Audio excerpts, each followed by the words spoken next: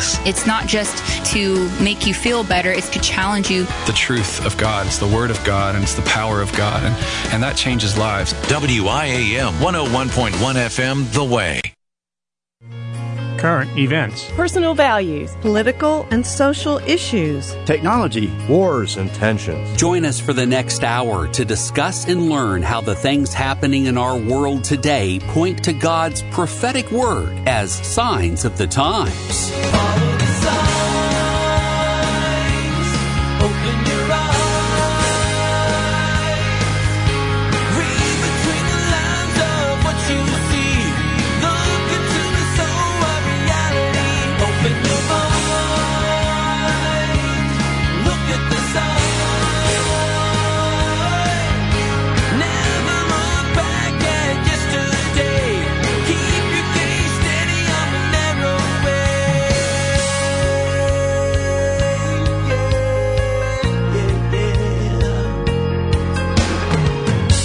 Good afternoon, everyone, and welcome into Signs of the Times, our weekly look at Bible prophecy in the world's news for Friday, January 29th, 2021. This is episode 154 for anyone listening to our podcast on Apple, Google, iHeartRadio, Spotify, or Stitcher. Thanks for subscribing and taking the time to listen to us. I'm Greg Hilt, and on the other side of the glass is Pastor Mark Kirk, our senior pastor here at Calvary Knoxville, our resident prophetologist, one who specializes in prophecy. And I'll tell you what, if there was ever a time for any pastor to be specializing in prophecy, wow, it's right now. Absolutely. And I know I can speak for Pastor Mark because I've known him for well over 20 years. His desire is that all pastors would study the Word of God in terms of its prophetic speaking, which equates to 1/3 of the Bible, at least. And if we're not studying prophecy, we're missing out on the complete picture, and we're probably full of fear. Yeah. No, and that's just it. Again, not to overemphasize, because I think a lot of pastors, Greg, stay away from it. They say people talk too much about it that are into it. But a third of the Bible is prophecy, and I believe we should be talking about what God talks about the same amount of time. So if God's talking about it a third of the time in the Bible, we should be, as pastors, talking about it about a third of the time. And of course, we have our Sunday morning, Sunday night, Wednesday night, and out of 4 teachings, we have this right here. We have about a fourth of the time we're doing it. And of course, we do it some in there, but I think there's a pretty good balance there. Yeah, that's great. And we want to welcome also those that are watching live on YouTube. Is it okay if I look at the camera? Okay, I'm just checking. Just checking with Caleb, our video producer. We're new to video, so we don't know what's permissible or not, but I'm sure Caleb will let us know if we're doing something wrong. I found this quote. I love it. I'm just going to share it. It's really quick. And Nancy Walgemuth said this: God's word is powerful. God's word is truth. We simply cannot encounter God through his word and stay the same. That's right. Absolutely. I love that. Great quote. Okay, before we get into lots of great listener questions, we've got a little bit of housekeeping to get to you guys. I think the last time we were on the air, I think I teased that we were going to be doing something different with our media and how you were going to access Signs of the Times, and that's true. And just to give you the background of all of this, we've got multiple media outlets of content we produce. And like, for example, this show, Signs of the Times, we have a lot of listeners, especially through the podcast, in different states and sometimes in different countries. But that's all they know about Pastor Mark and what he does as Signs of the Times. And so what we realized is that we've got a lot of content out there, but the content is in separate silos. They're in separate websites or separate apps or things like that. And so we made the decision that we were too far spread apart, and we need to bring the family of content together into one place. And that new place is called thewaymedia.net. That is a brand new website with a companion app called the Way Media app that you can get right now on your Apple App Store or Google Play Store. And on both of them, and especially on the Way Media Net, because I think Caleb's probably got that picture up for you right now, you can get WIAM Radio, which this show is being broadcast live through. You can get Come to the Table, which is Pastor Mark's daily radio program that's not only heard on WIAM, but other radio stations around the country. You can get all the Signs of the Times content on there as well, and including the media library from Calvary Knoxville, of which That's Pastor Mark's home church. He's the senior pastor. There is tons of content that we are slowly getting moved over into that. And it's going to be a great one-stop shop resource. In the coming weeks, we're going to stream live through that app. So all of our live services that come from Calvary Knoxville, as well as Signs of the Times, and anything else that we decide to do in the future, we're going to have a combined media presence that all of those places can go into, as well as in the coming weeks, we will be on your Apple TV or your Roku TV. If you happen to have one of those appliances and you watch TV via the internet that way, the Way Media will be there as well. So we like to say it's one site, one app, one Savior, and all of that is going to be in the Way Media. So we're very excited about that. It's going to be easier for us from a management standpoint, and it's going to give you guys an opportunity to see the other content that you may be missing and want to read or listen to or watch. It'll all be there. So we think it'll be a blessing for you. It'll be a blessing for us as well. And so we look forward to how God's going to use that in the future. I'm very excited about it, Greg. It's really expanding, I think, our outreach and ability to do ministry and reach more and more people. You've done a great job on it. And might I add, one app, one site, one Savior, one way. You left one way off. Oh, and I know one way. But it works better having just three. But I mean, the Way Media, one way. Tune into the Way Media. Again, anyway, one way through Jesus Christ. But yes. Yeah, I'm excited. Now, I'm going to encourage our listeners and watchers now to go out and check it out because there's a lot of content. It's only going to get better and better, and we're trying to get better and better and present more and more content for all of our listeners and watchers, if you will, on a regular basis. So I'm excited about it. Yeah, we are too. And again, because it's a new baby, it might not be perfect. So if you find any issues or any concerns, please reach out to us. And because sometimes we're kind of beta testing a little bit. Yeah. But anyway, we're very excited. Okay, now it's time to get into some questions. Also on the Way Media app, I will talk about this. There's a programming content called The Truth in 10, which basically is going to take some of these questions that we talk about on Signs of the Times, and it's going to stand alone in its own content because these questions are important. I just want to tell our listeners, we love you guys asking these questions. This is so huge because you're a voice for many people that have the same question and maybe are afraid to ask the question. Or maybe it's new listeners later that come into our website or our app and they've got that question, they'll find it. So we're very excited about that. Yep. Okay, our first question, Pastor Mark, comes from Bill. And Bill wants to know about fighting back against tyranny. He says, I listened to your excellent message on January 15th. I didn't hear anything that would prevent Christians from physically fighting back against tyranny. You said that's what the Founding Fathers were doing when they fired the first shot against the English tyrants, and that God used that to bless America and the world. I believe that God would do the same thing today if people fought back physically against the tyrants that are in control of our government today. Your comments on that, he asks. Yeah, delicate question, great question, and one that really I've received a lot recently because with all that's happening in our nation, the whole discussion about what do you do when a tyrant takes over. If the nation falls under total tyranny and you lose all your rights, what do you do as a Christian? See, there's a real balance here we need to begin with, and that is we as Christians have been very spoiled in America and where we're living now because we have rights, and Christians throughout history have not had rights. I mean, Christians pretty much have been just controlled with occasional rights from time to time, and so you kind of get used to those rights, and it's good and bad. Of course, it's wonderful to have rights. The danger of having the rights we have in America is that sometimes I think as believers we can feel like that we now, because we have those rights, and if those rights could be taken away, that we need to go to war to preserve them. And there is a balance. As a nation, we should go to war as a nation to keep our rights. If you're attacked by a foreign entity coming in, you want to fight and this kind of thing to keep your freedom and protect your people. But when it turns to something infighting, if you will, civil war type things, which is some of the discussions that have come up, it becomes very interesting.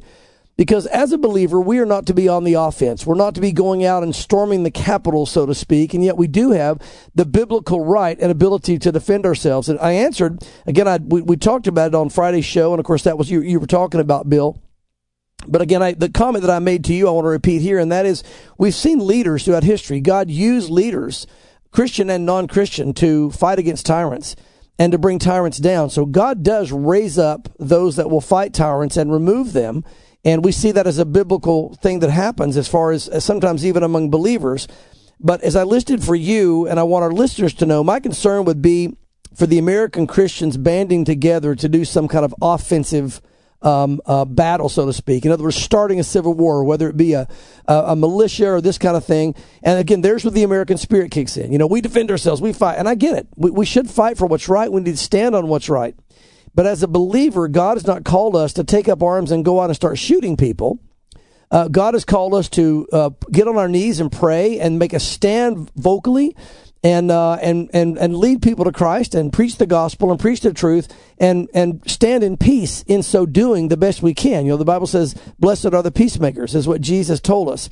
And so that's the goal of the believer. So with that said, I do not believe that believers should be spearheading civil wars, going to fight against the government, taking up arms, those types of things.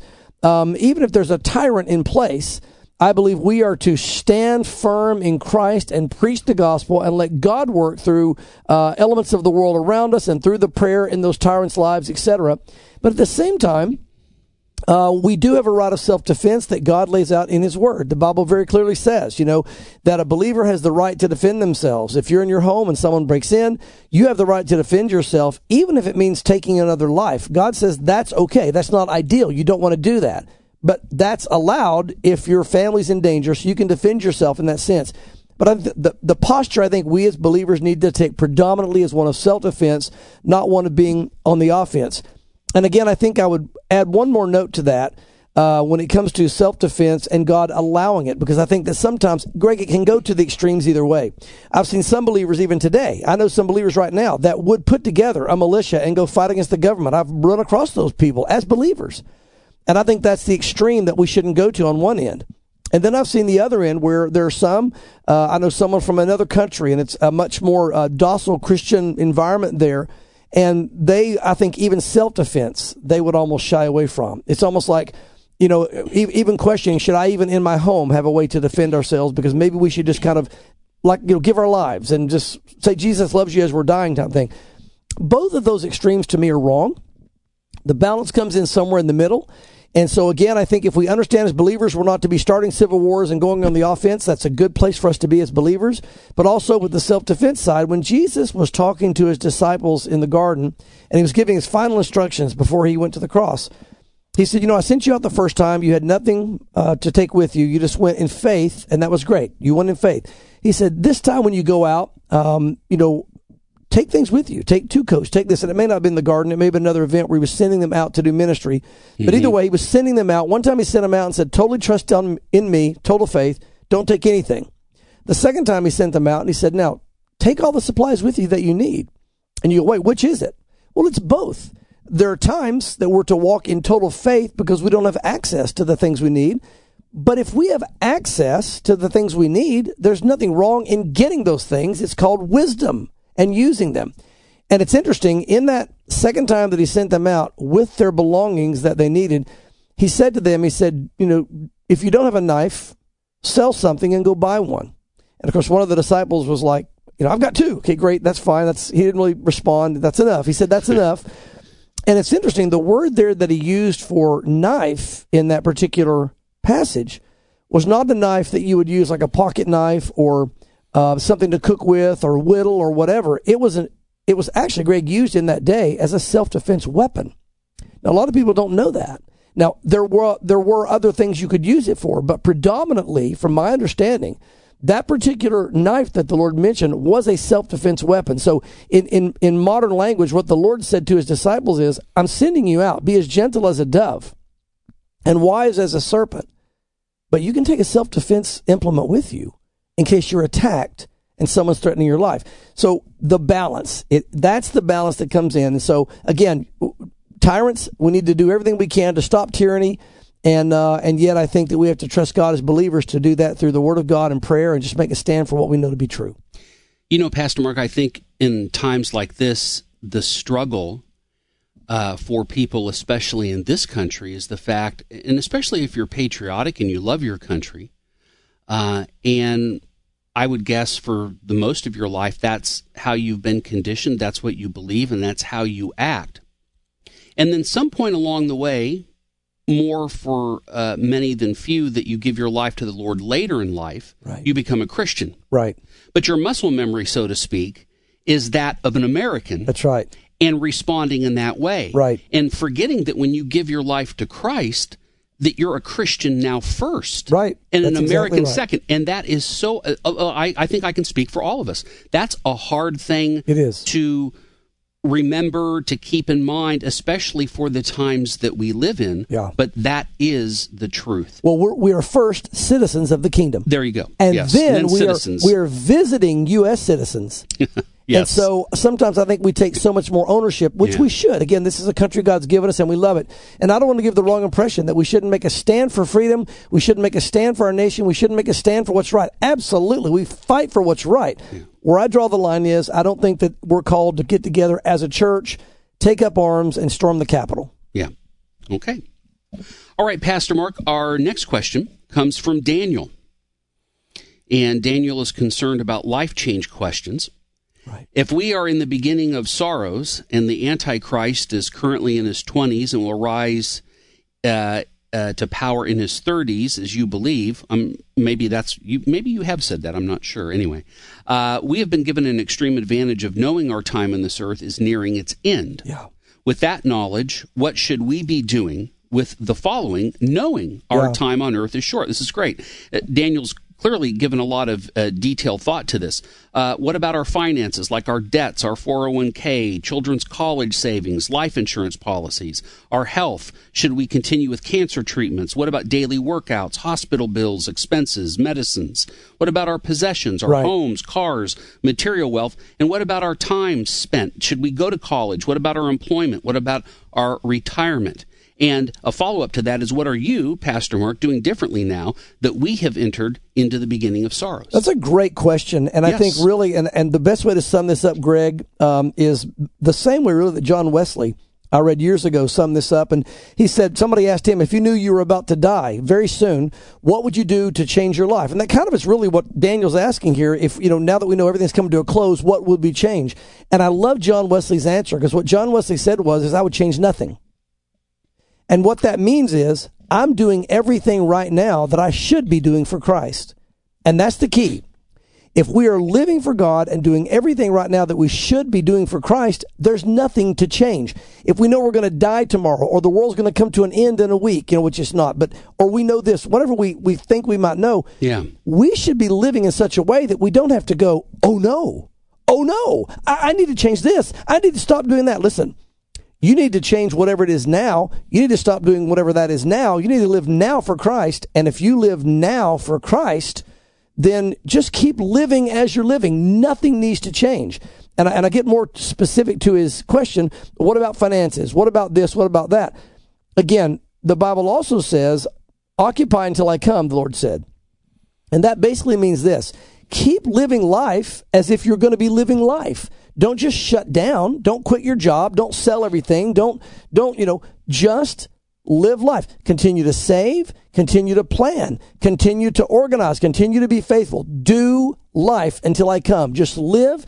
And if you're living for God and you're just living life, it doesn't matter when all this comes to an end. Whether we're in the time of sorrows, which I believe we are at the very end, whether the rapture is happening tomorrow, whether we're going to die in a month, we should be living in such a way that any time the Lord takes us, we wouldn't change a thing. And yet, at the same time, we need to live in such a way that we're going to be here 100 years from now, which means all of us would be dead by natural causes. Mm-hmm. So the answer is, keep doing what you're doing. Don't panic. Live as though you're going to live for 100 years, but be ready for the Lord to come back today. And if you thought the Lord was coming back today, what would you change? Hopefully nothing. Hopefully you'd continue on. I'm serving. I'm loving the Lord. I'm doing this. I'm walking with God. But if you can ask yourself that question and go, there is something I do need to change, change it. Now's the time to change it and live that way until the Lord shows up. So, pretty basic, but also, not complicated, but thorough as well. I mean, it's not that hard of an answer when you think about it, but it makes a lot of sense when you realize the way the Bible lays it out. Could we apply the parable of the talents as a good summary to explain what what we should be doing with our things Yeah. in light of the Lord's return? Because Yeah. that parable sounds like it would be a good application. No, it really is. That's a great point, Greg. And that is, whatever God has given us, we need to invest it. Remember, he gave one person 1 talent, 1 2, 1 5. And not knowing when the master was going to return That's right. either. That was the thing. And the 2 and the 5, they invested it. And when their master came back, he said, "Well done, you that I gave 5. You've gained 5 more. Now I've given you greater reward in the kingdom. 2, you've invested, you've gained 2 more. Now you have great reward in the kingdom." And he went to the one person who said, "You know what? I know that you're like a tough master, and I was afraid to do anything with it. I might lose it. So I just hid it in the ground." He said, "You wicked servant. You knew that I was a tough master." He said, "You knew you should have invested that, and you did nothing with it." So the point is, whatever God has given us, we need to invest it. We need to be using it for the kingdom, not knowing when the master is going to arise. But we don't just but we don't just sit back and say, "Well, I might as well not invest my talent," whatever that is, because we're in the last days. No, invest it. We don't know how long the last days are going to be. We just know we're in the last days.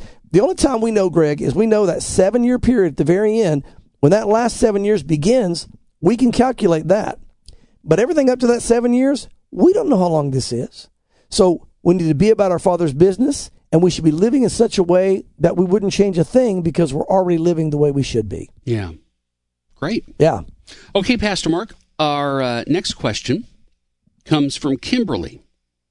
And Kimberly has a question about babies in children. Yeah. She says, when the rapture occurs and babies and children are raptured with believers, at what point do they have the opportunity to accept or reject Christ?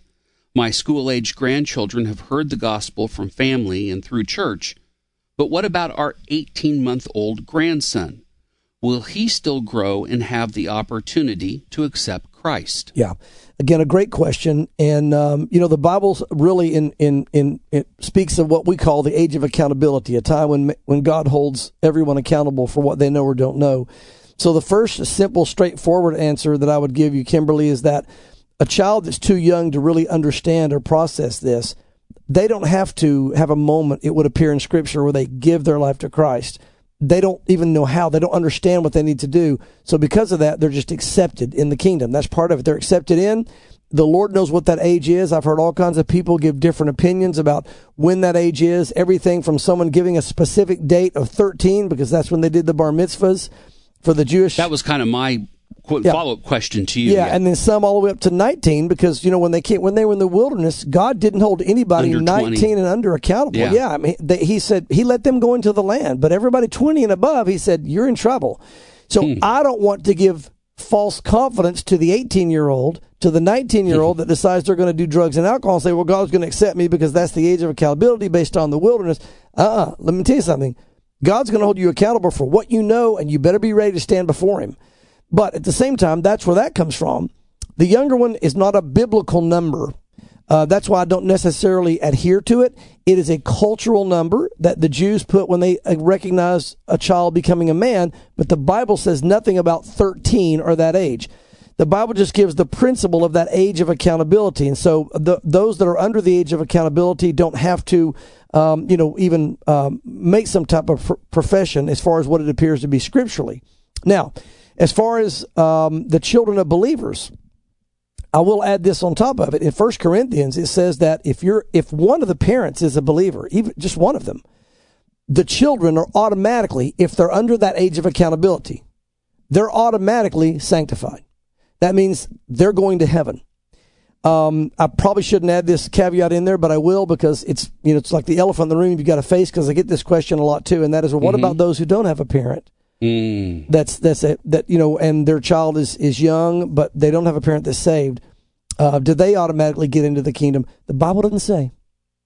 God is completely silent on that issue. But what I can say is, for the child of a believer, God says in his word, if at least one of the parents knows the Lord and they're under that age of accountability, whatever that age is, I think it's almost, Greg, more of an understanding than a certain age. Because I've seen some people that have great understanding at a younger age and some people that have no understanding at older ages. But only God knows what that is. The key is be ready, whatever age you are, give your life to Christ. But your kids are going to be in there. If you know the Lord and the rapture happens or whatever, if your kids are under that age of accountability, even if they've never asked Christ in their life, 1 Corinthians says they will go in the rapture. They're going to be there. But once they reach that age where they have to make their own decision and they can think this through, then God's going to hold them accountable. So there's some variables, things we do know, things we don't know. Just a thought, Pastor Mark, and maybe you can speak to this, maybe it folds into this. When Jesus was on the cross and he looked at John and looked at, or was it on the cross or on the way to the cross? Anyway, either way, Jesus said to John regarding Mary, this is... Behold your son. Behold your son. That was on the cross. He was hanging on the cross, speaking to John from the cross. He was basically handing off, to me, it sounded like a family responsibility. He was. Okay. He was. And then let's fast forward into the New Testament when Paul says that true religion is to look after widows and orphans. Yes. So if we take the context of what's being said in terms of a biblical application, it almost sounds like God is saying to the believers, to the believing family, that it's our responsibility for those that have been widowed and those that have been orphaned to be a support system. I'll use the generic term. Right. For those people, or be, and especially in the Old Testament times, that was considered a covering. Right. You were a covering for those things. Right. When we think of the book, when we think of Ruth and Naomi and all of that. So anyway, would that come into play a little bit there too? Yeah, I mean, all these things, kind of all come together, as far as responsibility. There is a difference between a widow and a biblical widow. Yes. Okay. When we talk about that, a widow is just someone where they're a widow. Their husband's died, but they have the financial means to take care of themselves, or they have family that can take care of themselves, or they're not really serving and greatly involved in church activity. The Bible says for that person, certainly, there's nothing wrong in blessing them. And if they see a need to help them, God would want us to do that as believers. So I don't want to give the wrong picture saying we shouldn't take care of them, but the biblical widow, Paul lays out taking care of their life. I mean, paying all their bills, making sure they're supplied for it. The church, literally, that is if they have no family, and if they are serving at the church on a regular basis, praying for the saints. He says, if you've got somebody that has no support system and they're serving God and they're a widow, the church needs to step up and take care of them. And that means their living, their food, their everything. That's what I mean by a biblical widow. The other widows in the church were obviously to love and to help their needs and help take care of them as well in what their needs are, because they don't have a husband. They don't have these, even as an orphan wouldn't have a dad. But you don't take on the full responsibility of all of their needs 24/7, such as, living for every day. Right. If they have family, because the family's supposed to step up first, or if they have the means in and of themselves, or if they're not really serving and involved in serving the Lord. It's not that you're not kind to them, and it's not that we don't help them if there's a need, but the church in that case is not put under the obligation of literally providing for their livelihood. So I would say, yes, it does tie in, Greg, but even with the tie-in, it breaks down into two separate divisions there of what I would call a widow and a biblical widow would be. Okay. Well, there's a bonus question and answer for you there. Yeah. So anyway, folks, we thank you for sending your questions in. Again, the new place to go now is thewaymedia.net. At the top of the page, you'll see Signs of the Times. You click on that. You'll see Prophecy Questions. Click on that, submit your prophecy question. We also encourage you to click the button there to see the FAQs, or the frequently asked questions regarding Bible prophecy, because we might have already answered that question for you. So we encourage you to check that out, and we are going to try from this point forward taking these questions, making sure that those are out there as well. And these questions will be featured in our Truth in 10 segment that you can find at thewaymedia.net, and also on the Way Media app, which you can get on your Google or Apple store. Yeah, and so, again, I'm glad you mentioned that, Greg, because making people aware. We have those shorter segments of questions that are online. You can read questions. You can see little videos that I've done on that. Yes. Things that have been put together. So be sure and check out all. There's so much information. I'm so excited about this new Way Media. I'm excited about it because it's kind of one-stop shopping, so to speak, and it's going to be really huge. I can't wait to see how people use it. It's of the Lord for sure, because we're just a couple of guys that we call ourselves Rant and Rave. Yeah. So, anyway, that wraps up our first half of Signs of the Times. When we come back, we're going to get into lots of good articles regarding the one world government, growing anti-Semitism, some pestilence, plagues, disasters, and corruption, some really sad news about the church, and we'll wrap it up with some good news, as we always try to do on this Friday edition of Signs of the Times on January 29th, 2021. We'll be right back. Don't go anywhere.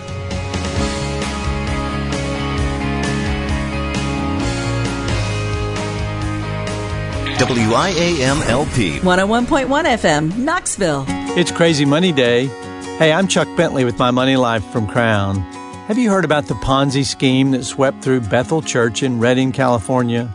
An attendee of the church set up investment companies with his business partner and swindled investors out of $35 million. $35 million. Tight-knit communities like churches present prime opportunities for schemers. They know that church members tend to trust one another, so they intentionally get to know wealthy people in the church and lure them into their deals. Those people pass on the investment opportunity to their friends, and the deception spreads like wildfire. There's a significant difference between being a good steward who invests for future needs and one who's trying to get rich quick. This attitude has several dangerous premises. You get involved with things you don't understand. You make hasty decisions. You suffer significant losses. Proverbs 21:5 says, "The plans of the diligent lead surely to abundance, but everyone who is hasty comes only to poverty." Bethel Church should have been better prepared. The same thing happened in 2009 by a different attendee. My hope is that churches will protect their congregations by teaching biblical financial principles and alerting them to these scams. Now, if you or someone you know has been scammed, ask God for help. I've seen Him restore victims in remarkable ways. Only He can work all things together for good. Now, debt can make you vulnerable to get-rich-quick schemes. If you're struggling with credit card debt, I recommend Christian credit counselors. They can create a debt management plan just for you. For more information, call the Crown Helpline, 800-722-1976, or visit online at crown.org/CCC. That's crown.org/CCC.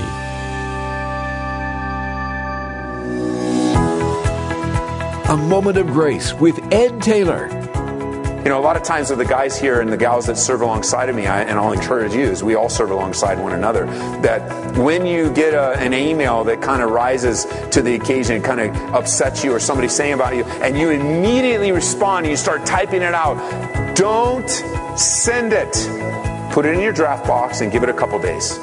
Pray about it, think about it, ask some counsel, just seek the Lord, take a deep breath, take a walk, go on the treadmill, whatever you need to do to let the stress go out. And most of the time when you pull that email back after a couple days, you know what you do? You do click the trash can. And you go, you know what? It's not that big a deal. I'm going to overlook a minor offense. You can learn more at edtaylor.org. Grow deeper in your love relationship with Jesus by visiting edtaylor.org. This has been A Moment of Grace with Ed Taylor.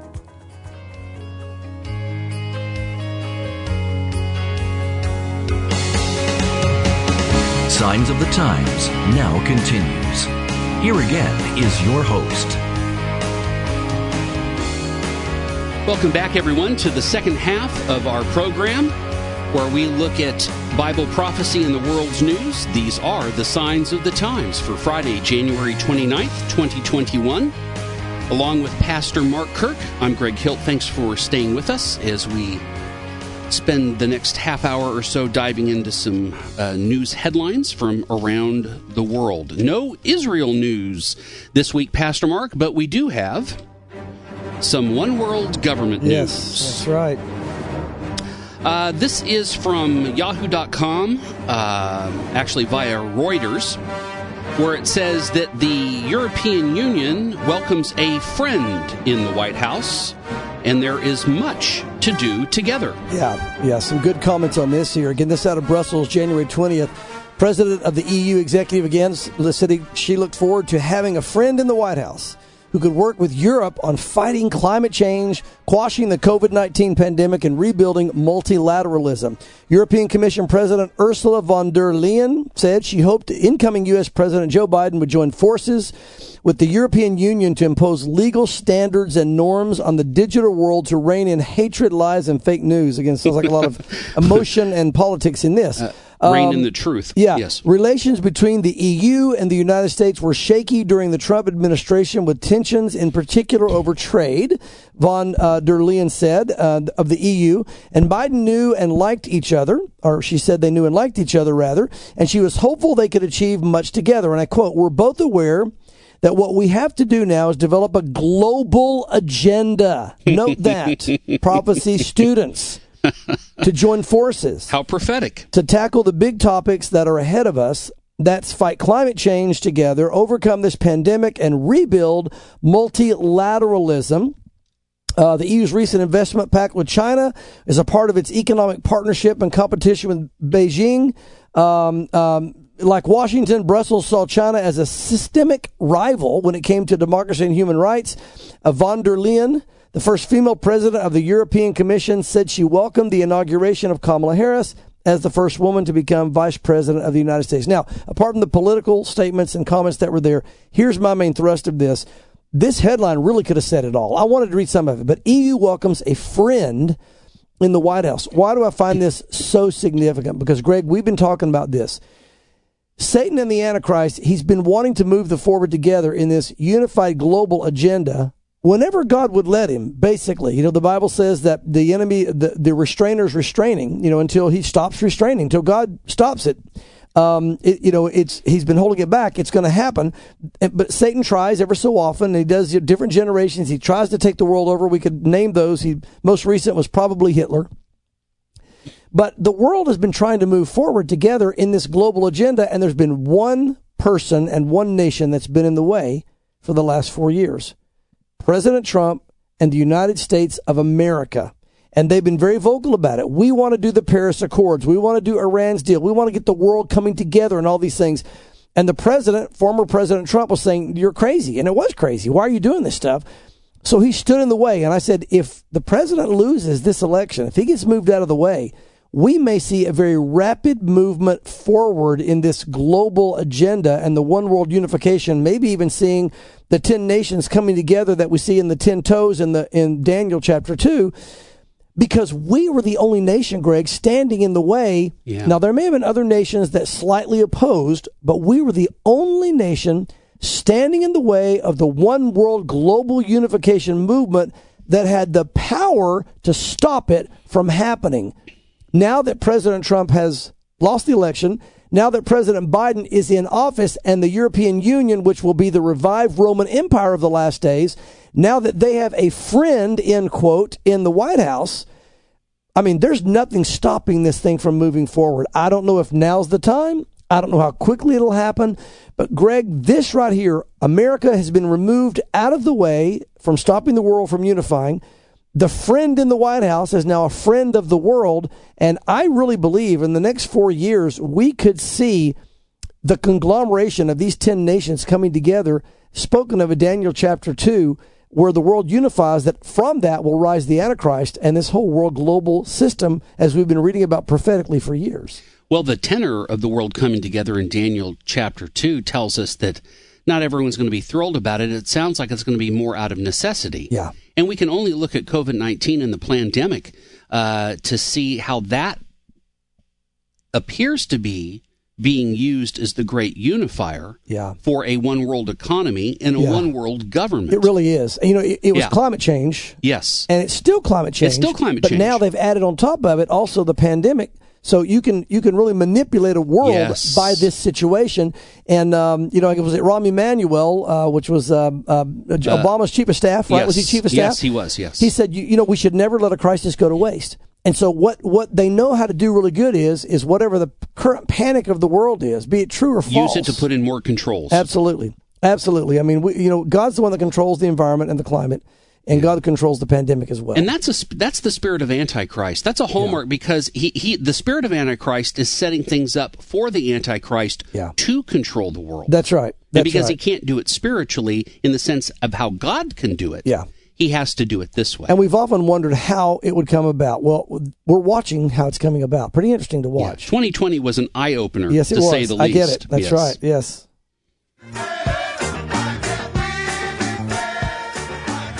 Be good if I had my sliders up when I want to play music. Growing anti-Semitism. There's a couple of stories here this week, Pastor Mark. The first one is from Israel National News. A lawyer from California has published a call for Iran to wipe out the Jews. Yeah, and again, this is what you get when you have someone who hates the Jews involved in government. Yeah, a California Bar Association refuses to take action over attorneys' praise for Hitler and genocide of the Jews.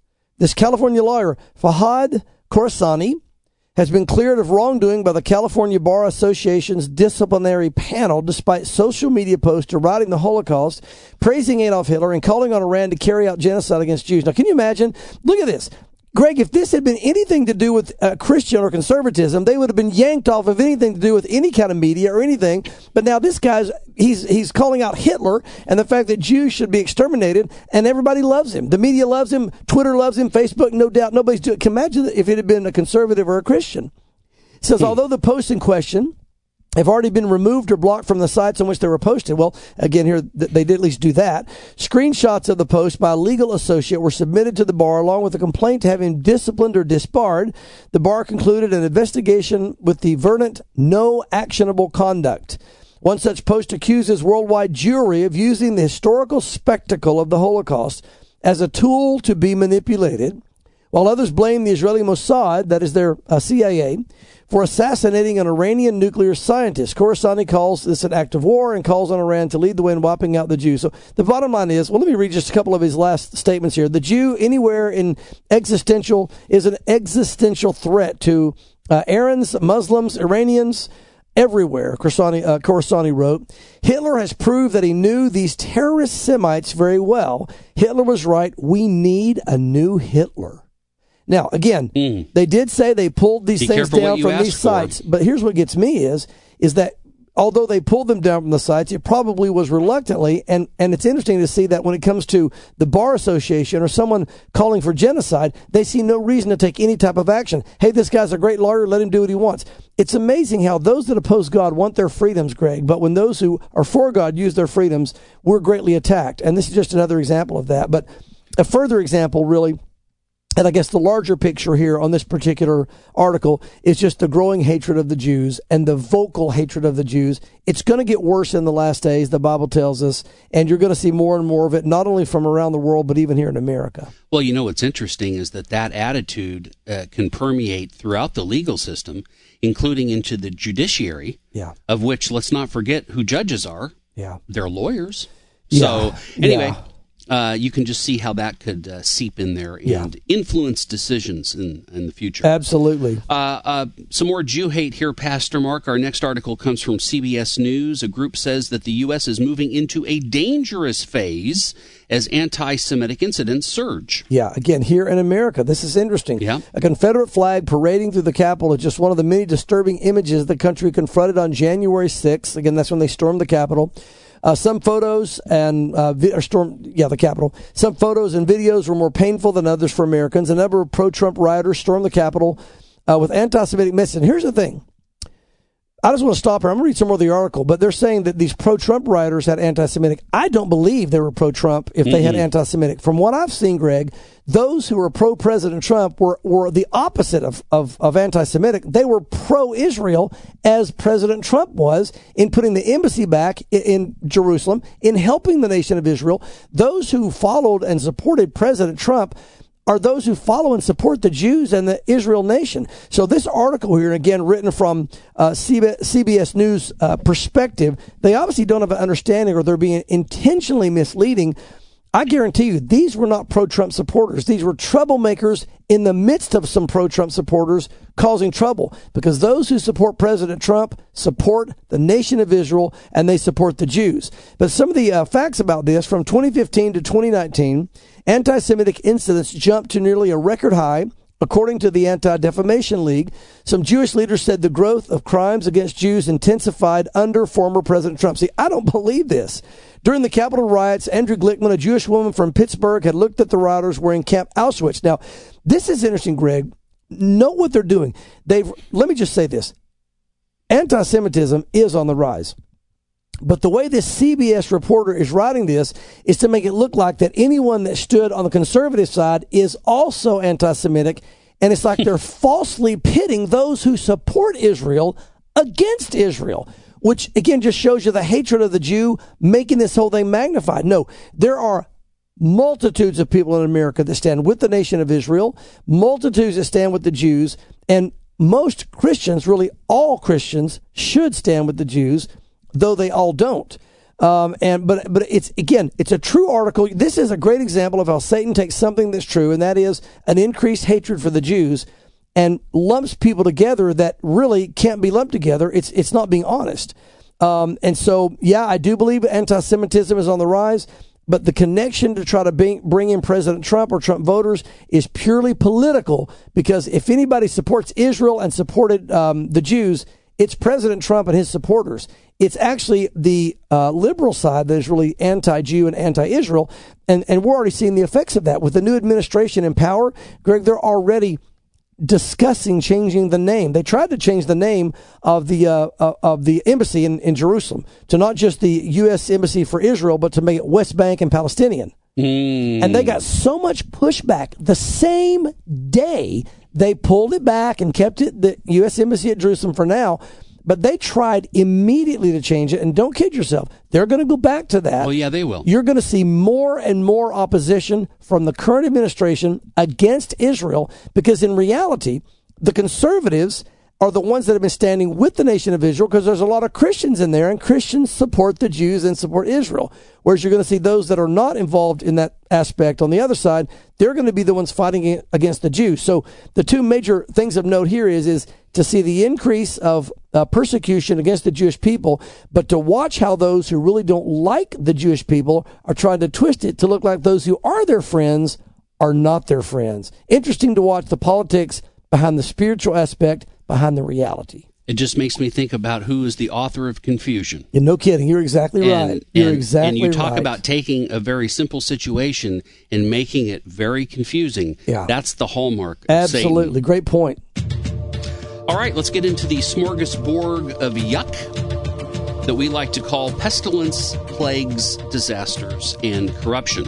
Aside from the continuing plague, as it were, of COVID-19. This is from jpost.com. A second wave of locusts are striking an already hard-hit East Africa. Yeah. Again, this has multiple implications here on this particular thing. Let me read some of the article and we'll address it in light of prophecy.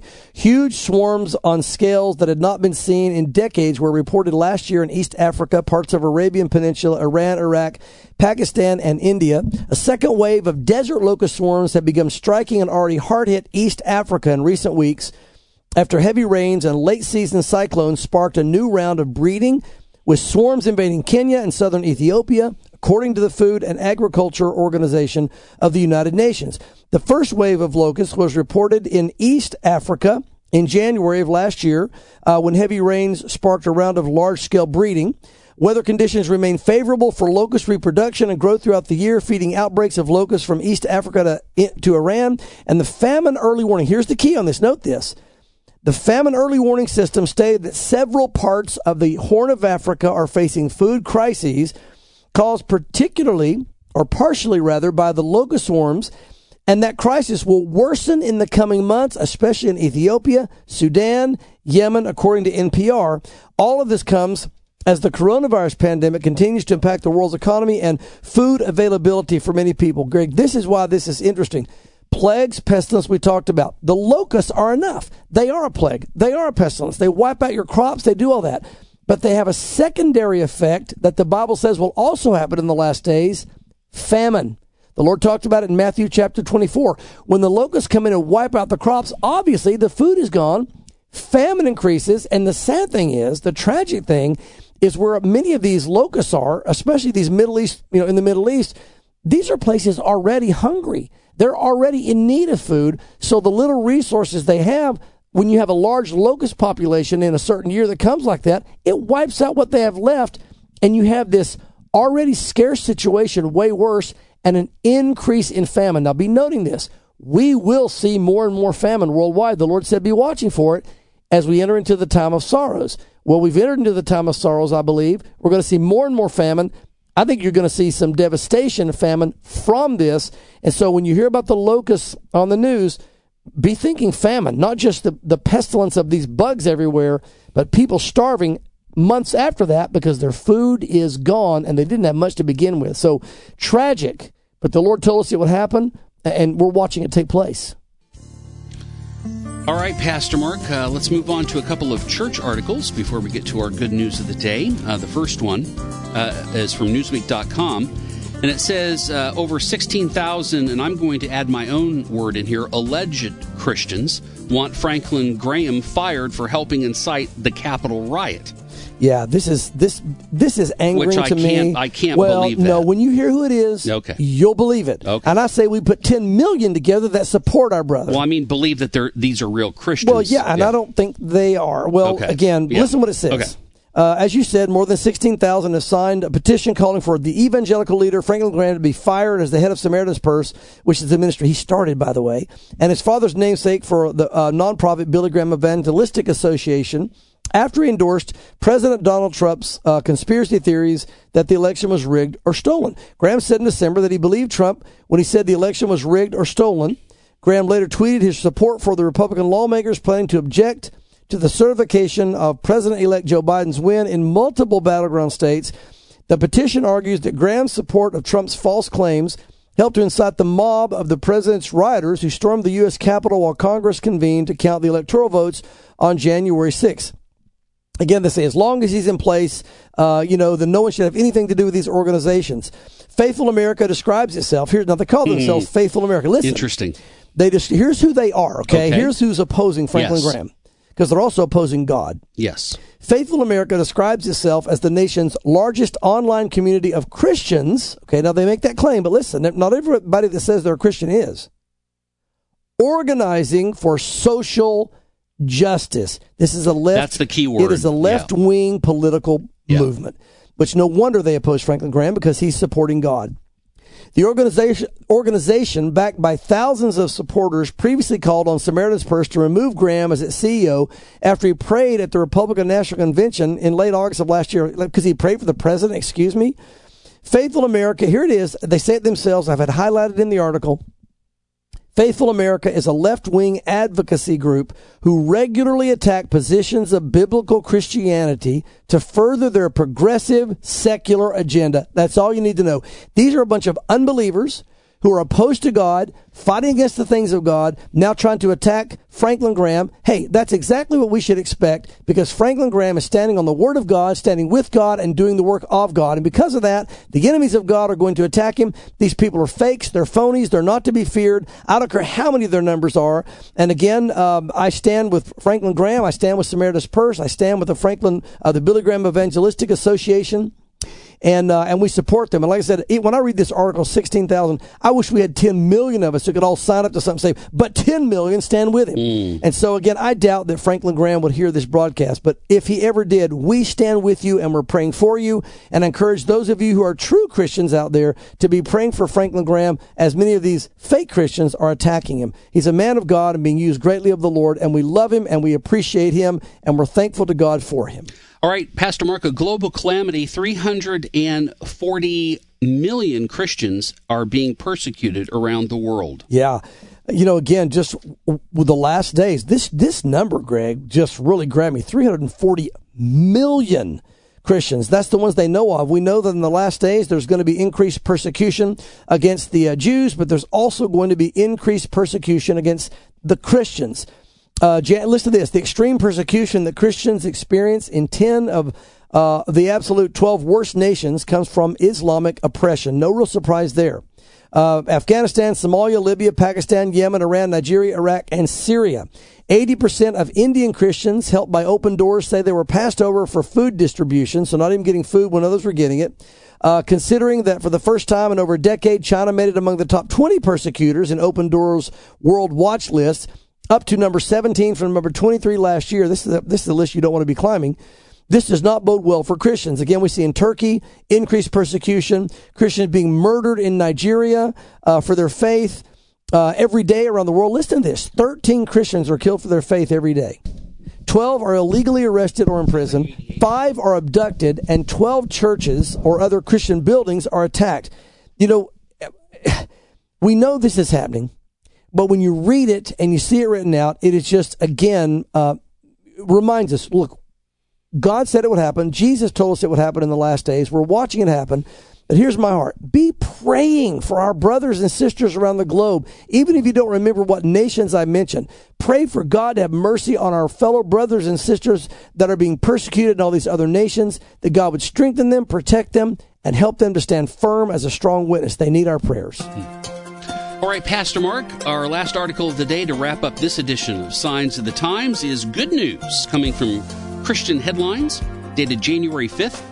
It's a That's What Jesus Would Do moment. A man returns $43,000 he found hidden in an old couch. Yeah, what a great story. Again, it just shows you there are people out there who still do the right thing. 1 year after returning $43,000 in cash from a secondhand couch he had recently purchased, a Michigan man says he would do it all over again simply because it was what Jesus would have done.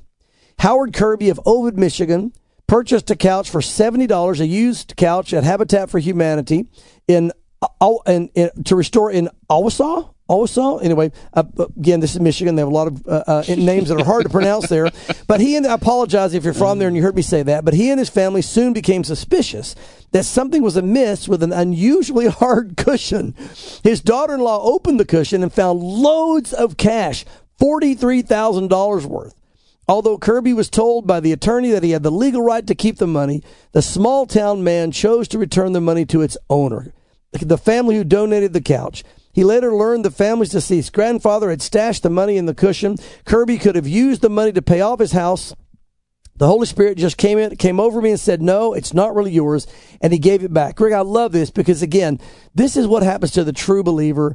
You know, that something like this happens, and I can see the temptation to go, wow, look at this money. We have all this money. We'll pay the house off. We'll do this. We'll do that.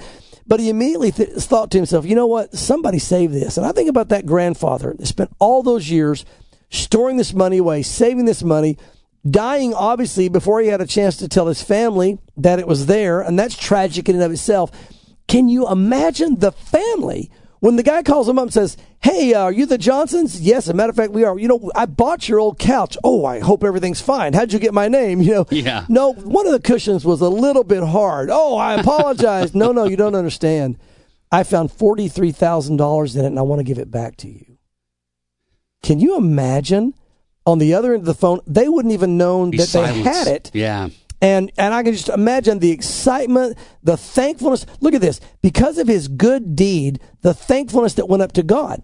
Because now they're thanking God, Lord, thank you for putting it in somebody's hands that would give it back. Lord, thank you for giving us this money. Thank you that our grandfather put it aside. Thank you for all this. And then he's getting blessed because, again, Jesus said it's more blessed to give than receive. Mm-hmm. So now you know he's going to be richly blessed because he did the right thing. And again, if you talk about a good, just a feel-good story, a good feel-good story to end the day on, you couldn't have picked a better one than this. I mean, just doing the right thing. And I think more and more, Greg, as we enter into days that are darker and darker, and everyone is choosing to do the wrong thing, how wonderful it is to have these stories that remind us there are those out there that are still doing the right thing. And, you know, I don't care what your circumstances are. I don't care where you live, what your situation is.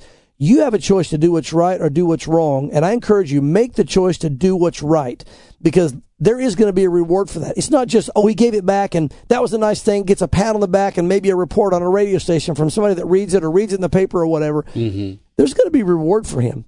He's going to glean way more than $43,000 when he steps in that kingdom for what he did for that family. And you wonder, was it a test for him? Was it just to show God's faithfulness to that family? We just don't know. But again, what a great feel-good story to end the day on, and just what a blessing to see God moving in the hearts of his people, being an impact in a dark world today. Yeah, all the more reason that we need to be light. Absolutely. In the dark world, Absolutely. doing what our Father has asked us to do. Pastor Mark, thank you. Folks, do not forget our new website is thewaymedia.net. When you go to Signs of the Times, on that front page, you will see SOTT podcasts, and that's where you can watch previous episodes or watch the latest podcast from today, which will be posted later. And don't forget, with every podcast episode, whether you get it on the website or get it through the Way Media app, you will be able to see the articles that Pastor Mark talks about each and every week. And in those articles are the actual links that take you back to the websites from where we got this stuff, so you can see we don't make this stuff up. This is the truth that's out there, and we invite you to visit thewaymedia.net to get all of that, plus much more content out there. That wraps up today's show. We thank you folks for joining us. Don't forget, next Friday at 1:30, there will be more Signs of the Times right here on WIAM.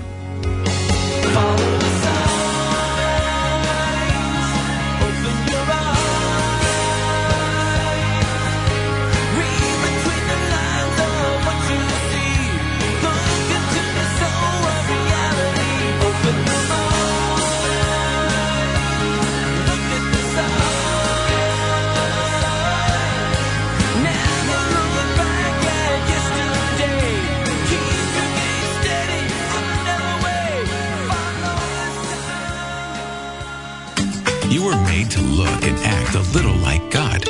Not perfectly, because God never sins. He can't tell a lie. He always speaks the truth. He's trustworthy, and he wants you to be too. God said you were made in his image. So doing what he does makes people think of him. God gives you things to do, like love other people. Today, pre-decide to do what makes people think of God. WIAM 101.1 FM, The Way.